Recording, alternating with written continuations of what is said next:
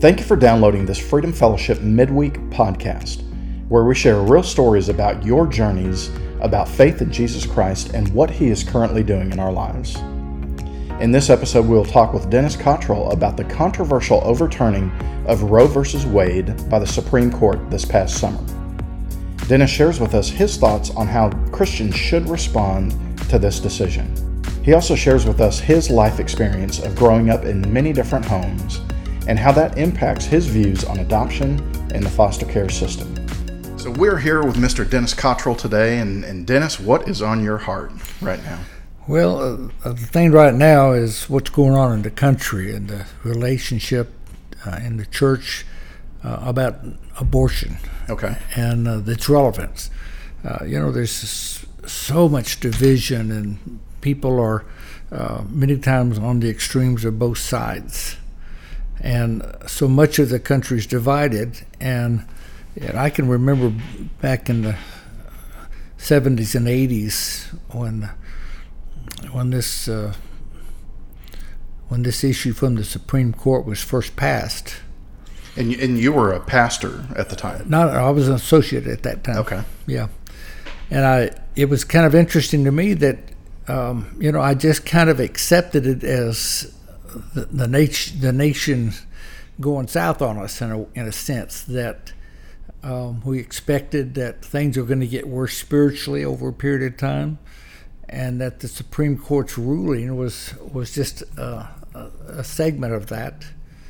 And I never thought seriously that it would ever be overturned. I was passive. I guess I prayed about it, but I wasn't one of those that was demonstrating and angry about it, that sort of thing. I just accepted it as things are going from bad to worse. Why is that?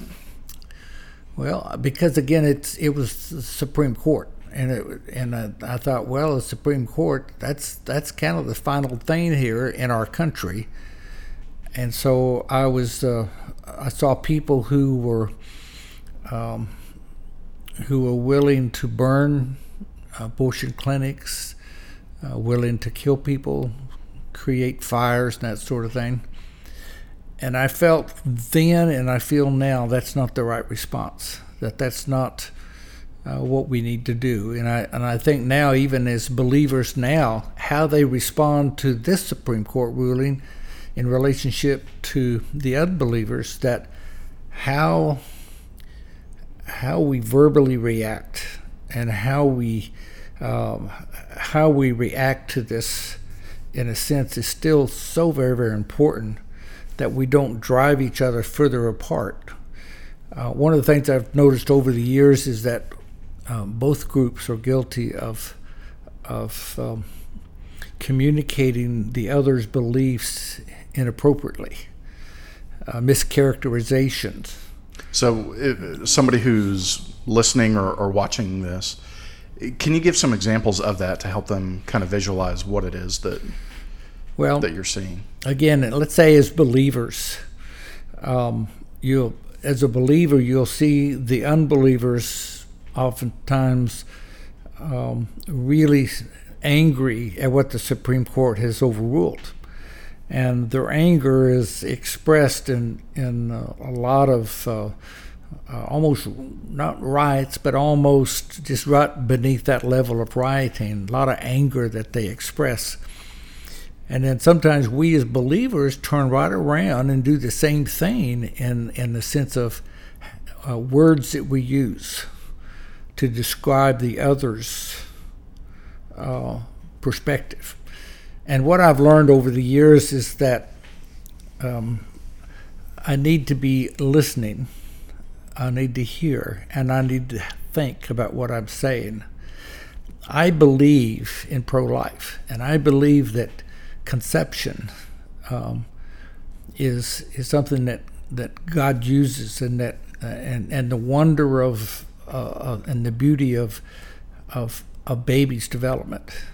I don't believe a baby's life just begins at the first breath after birth. I believe that child, that fetus, is precious in God's eyes, and I value that. But I've also learned, and I have begun to understand, I begin to empathize with people who find themselves in circumstances many times not of their making. Rape, for example, abuse, extreme poverty. And so what happens is I've tried to be more sensitive to what people are saying about it. It doesn't change my view. It changes how I react to them. Okay. And that perspective, I believe, is something that we as Christians need to take in consideration. Most of our communication is not just with words, but it's our body language. Right. So I believe that in this time in our life, in our nation, that Christians need to be listening. We need to be involved in what the solutions are. I know that many times the non-believers and those who are pro-abortion do not realize the amount of effort that churches go through with Christians who are trying to take care of the unborn and those who find themselves pregnant without the necessary means to take care of that child. We're not interested in just their birth. We're interested in taking care of those children. Their life. And I know that in the Christian community is very much involved in adoption. And most churches have active programs dealing with those issues. Oftentimes those people the unbelievers do not necessarily, are not familiar with what we're doing. Right. But as I say that, I'm also aware that we as Christians need to step up even more. It needs to be perhaps a higher priority. I do remember as a teenager that when someone was pregnant out of wedlock in high school or something, that oftentimes those people were whisked away, and oftentimes those young mothers found themselves ostracized, even within the church. And I think that's tragic. I think that the answer, again, is to come alongside them. Just as Jesus told the Pharisees, he who's without sin cast the first stone. Well, and I think the churches today have done a better job of that. I think in our own church that we would surround people with love and with provisions and do our best to encourage and help them make good decisions, knowing that we've all made mistakes and made bad decisions in our life. So anyway, I think again there's a lot of misunderstanding on both camps, and a lot of the polarization that we're seeing politically. There's also polarization spiritually as well, and so therefore I think it's very, very important that we listen, that we consider our words, that we consider our responses, and that we don't have to become we don't have to drive people away. I think we need to act as salt in this situation and take time and listen, and at the same time we stand for what we know is right. So what role do you think that social media plays, for better or worse, in this this debate between these two camps that you're talking about? I think we all have seen it, we've experienced it, but what is your perspective on social media? Is it helpful to allow for more dialogue, or is it detrimental because of the anonymity? It just depends on how things are said and done. It's both. But too much of it, a majority of it, is detrimental, because they're captivating those moments in anger, and it seems like if it draws attention to the people and events that are miscommunicated and misunderstanding.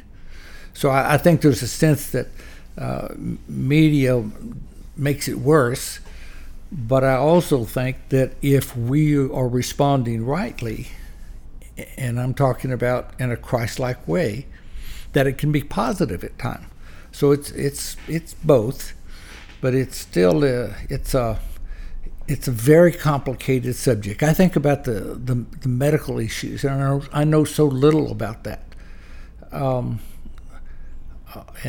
I've just recently going back, and since all this has transpired with the Supreme Court, I am trying to become more knowledgeable and of what we can do and what's taking place, and again listening to the issues involved.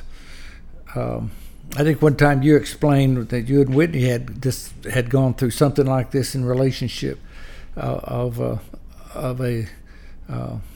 the embryo and implanting itself in what was the ectopic pregnancies. Yes. Yeah. Explain what that means. So that is thankfully we never had to deal directly with that, but that was one of the things that I guess is a fear for a lot of women, and Whitney included, is when the sperm and the egg fertilize. If it's in the uterus, then you're good to go. You'll have a normal pregnancy. But it's when the egg and the sperm fertilize in the fallopian tubes, okay. Which is such a tiny little area, yes. that's called an ectopic pregnancy, that something like that, the life of the mother is in fact truly in danger, yes. because it's such a tiny tube. And so as that embryo becomes bigger and bigger and bigger, then something is going to happen, and it could be detrimental to the mother. Yeah, I think it'd be life-threatening, and most likely. And there's, it's like that's an example. I don't know what the percentage of pregnancies are, but I know over the years that I've heard that in the past that's always a danger. And I think there's a sense there that if we automatically say that under no circumstances is abortion the right thing to do, well, I would disagree. In that situation, I would think that would be the right thing to do. Well, I think a lot of people live in, not such a black and white world. I think a lot of people live in the gray area and understand that there is a gray area, that if you say absolutely no abortions whatsoever, period, point blank, all of that, most people, I don't think, share that view, because they do have compassion, they do have empathy. Not saying that those people don't, but when it comes to something like the safety and the health and well-being of the mother, if her life is in danger, that exceptions can be made. And I would like to educate myself on the state of Arkansas, that once the Roe versus Wade was kicked back to the states, when it was overturned, that Arkansas immediately banned abortions. And and I could be wrong about this, I don't believe it is 0 abortions whatsoever, period. We are a respect life state, but when I talk about kind of the average person, I think most people with common sense see that there can be exceptions to that. Yeah.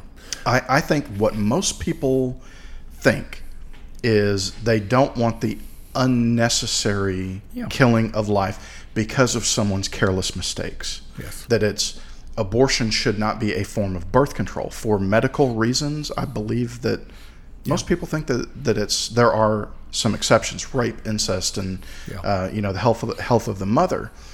But then on the other side, that when we believers look at the other side, the opposing argument to that everyone who is in favor of keeping Roe versus Wade on a federal level, that they are not pro-abortion, that there is a gray area, that it should be, the woman's right to be able to do that. Now, some people hold that view, but it's there are exceptions on both sides, I guess, is what I'm talking about, that it's not so black and white, which is what you were making the point about earlier. Yeah, that's what's important to me is finding that reasonable and understanding in a broader sense this issue, and because I don't think it is black and white. I think there really are situations. I think of, I was a director of the Northwest Arkansas Children's Shelter for a couple of years, and I saw hundreds of children in the system, foster care system.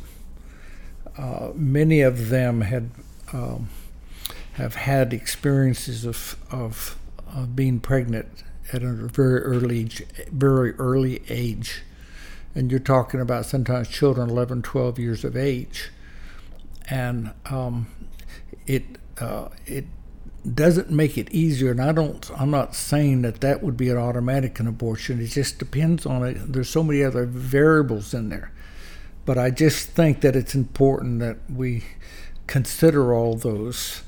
And I don't know to what degree, you talked about the people in the gray area. I don't know what percentage it is, because the people who are extremes on both sides are the ones that are doing the not talking but the shouting. The loudest in the room are going to get the attention. That's and, right. And I don't know that's what we see. Yes, that's what we see and hear, and so therefore I'm not. I don't have a feel whether that middle group, how they feel about it. But I think it takes a lot of wisdom and the wisdom of Solomon, so to speak, to kind of sort through those issues. And I think one of the things that we find over a period of time is that people who are in those situations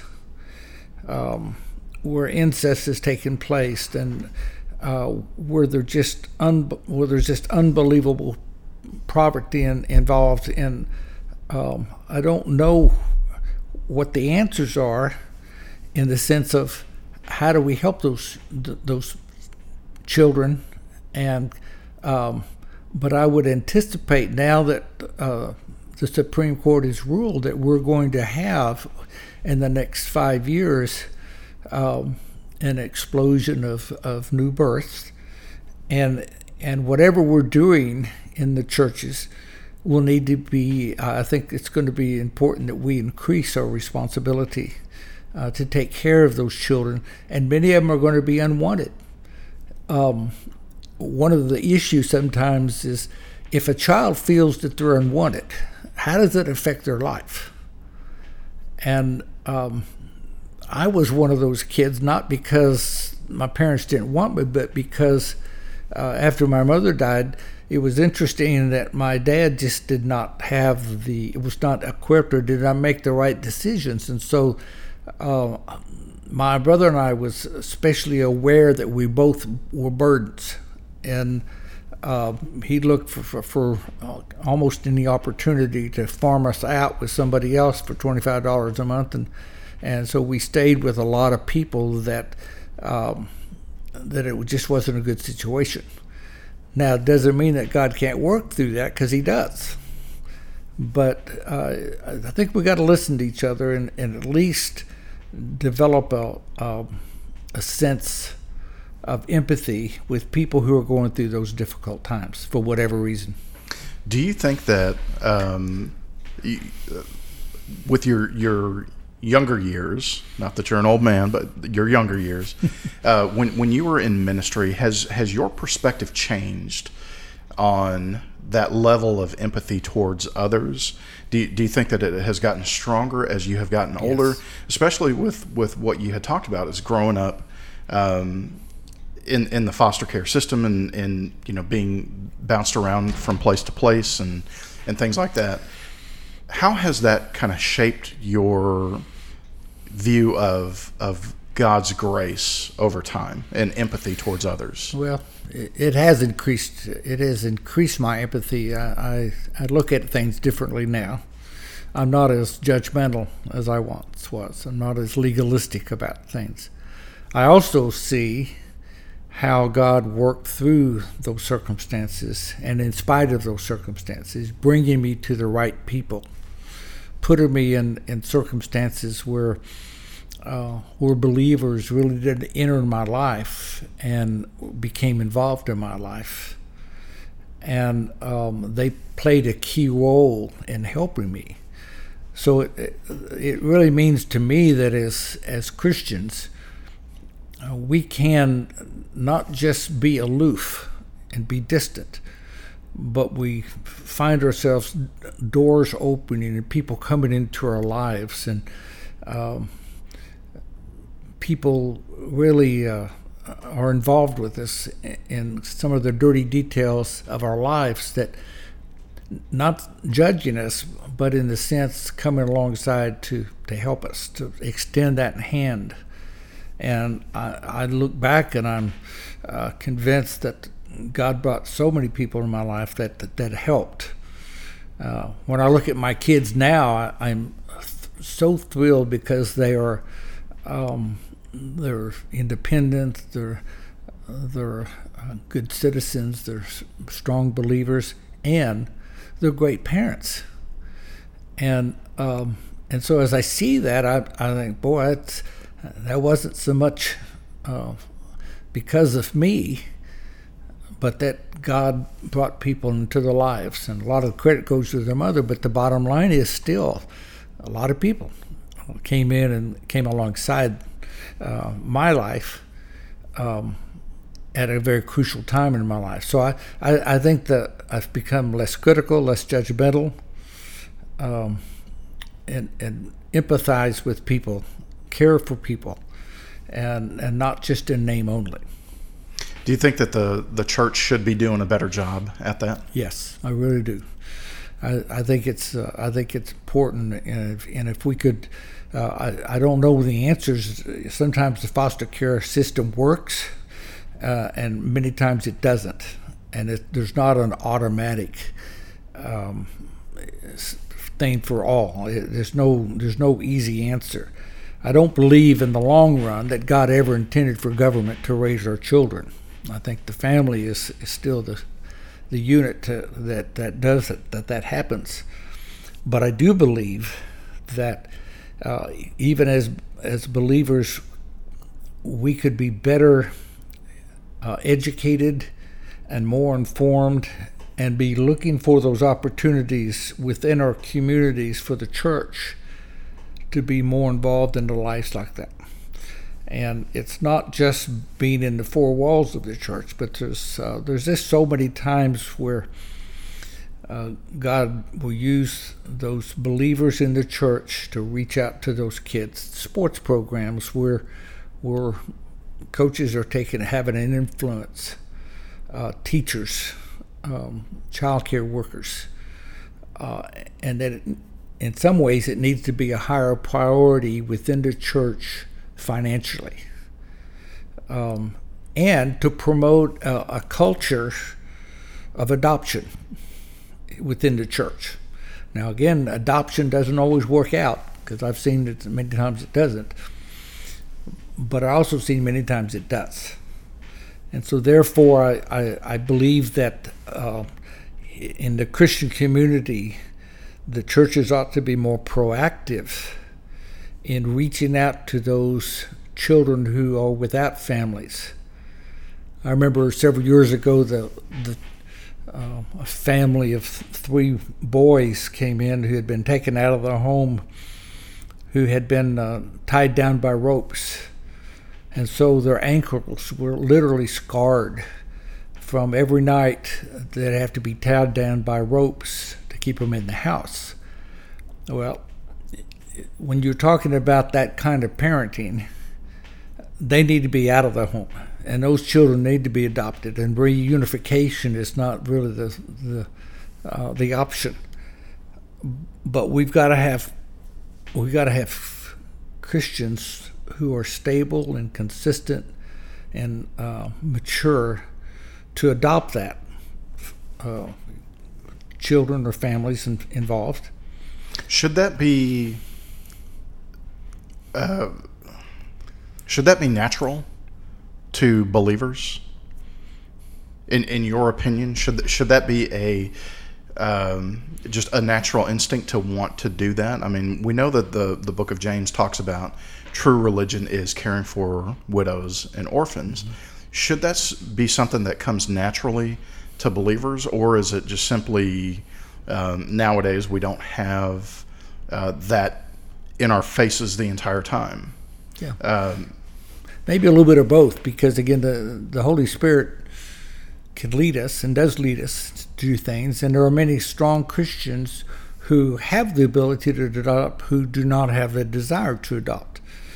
And I would say that anybody that has the desire to adopt is probably being led of the Spirit, because again, that's not I don't know that that's normal, because we're all kind of selfish.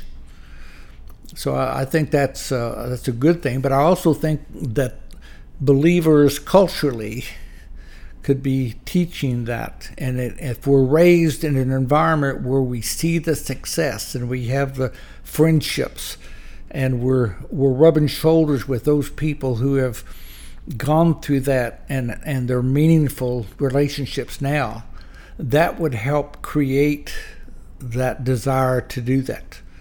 And I think as the church or Christendom today, that would be a good thing, and I think it would have influence over a period of time. Because you and I were talking last week about this very topic, and for me growing up, I never knew anyone who was adopted that I was aware of, or who was in the foster care system. I just in my roving military bubble, where we move from place to place to place, I'm sure I came across some of them, but I just wasn't very cognizant of that. And so the opportunity was never there. It was kind of out of sight, out of mind for me. But with Whitney and her family, her brother is currently, he's a pastor in Wichita, that they currently have a foster boy living with them. In fact, I got to hang out with him this past weekend, and just a sweet little boy. I mean, just a really good-natured little boy. He just happens to come from unfortunate circumstances, and so the Kansas State Bureau of whatever their acronym is up there.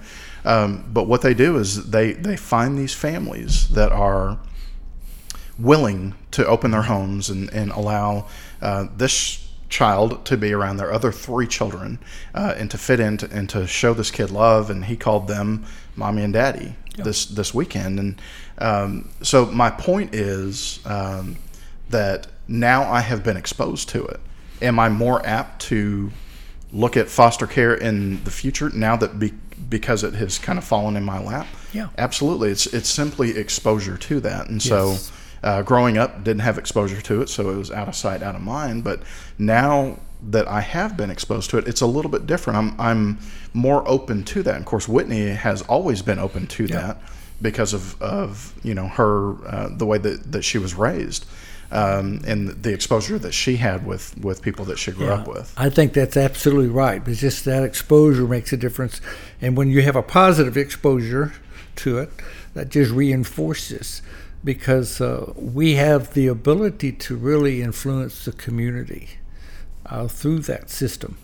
And again, it's I don't believe that ultimately that God intends for the foster care system to be our best result. I think that could be a temporary at best. And that what we want is to bring those children into our homes and love them and take care of them as our own. But that's a big challenge. I go back and look at my grandparents, how they took me and my brother in. I was 10 and my brother was 14, and took us into their home. We'd never seen him before. They didn't know what they were getting into, and we got off the bus, and all of a sudden we were there on the farm with them. That was a major decision on their part, because they didn't have to do that. And I think about how my life would have been so much different if I had remained on the streets in downtown San Jose, California. It would have been a whole different world. So anyway, I'm convinced that that when we talk about this whole thing of abortion and pro-life, that for sure we can do a better job by not shouting at one another, that we listen with a sense of love and Christ-likeness, and that sometimes, not all, sometimes, all the time, a soft answer turneth away wrath. And we need to learn as Christians that no matter how much the other person is shouting at us, that somehow, some way, we need the grace of God to help us understand that that soft answer is still the best answer. Thank you so much for listening to the Freedom Fellowship audio podcast. We are located at 990 West Henry de Tonti Boulevard in Tontitown, Arkansas. You can check us out on the web at freedomfellowship.com, and you can search for us on social media by searching Freedom Fellowship NWA. We hope you have a great week and that you live out the mission of the church, which is to love God, love others, and serve both.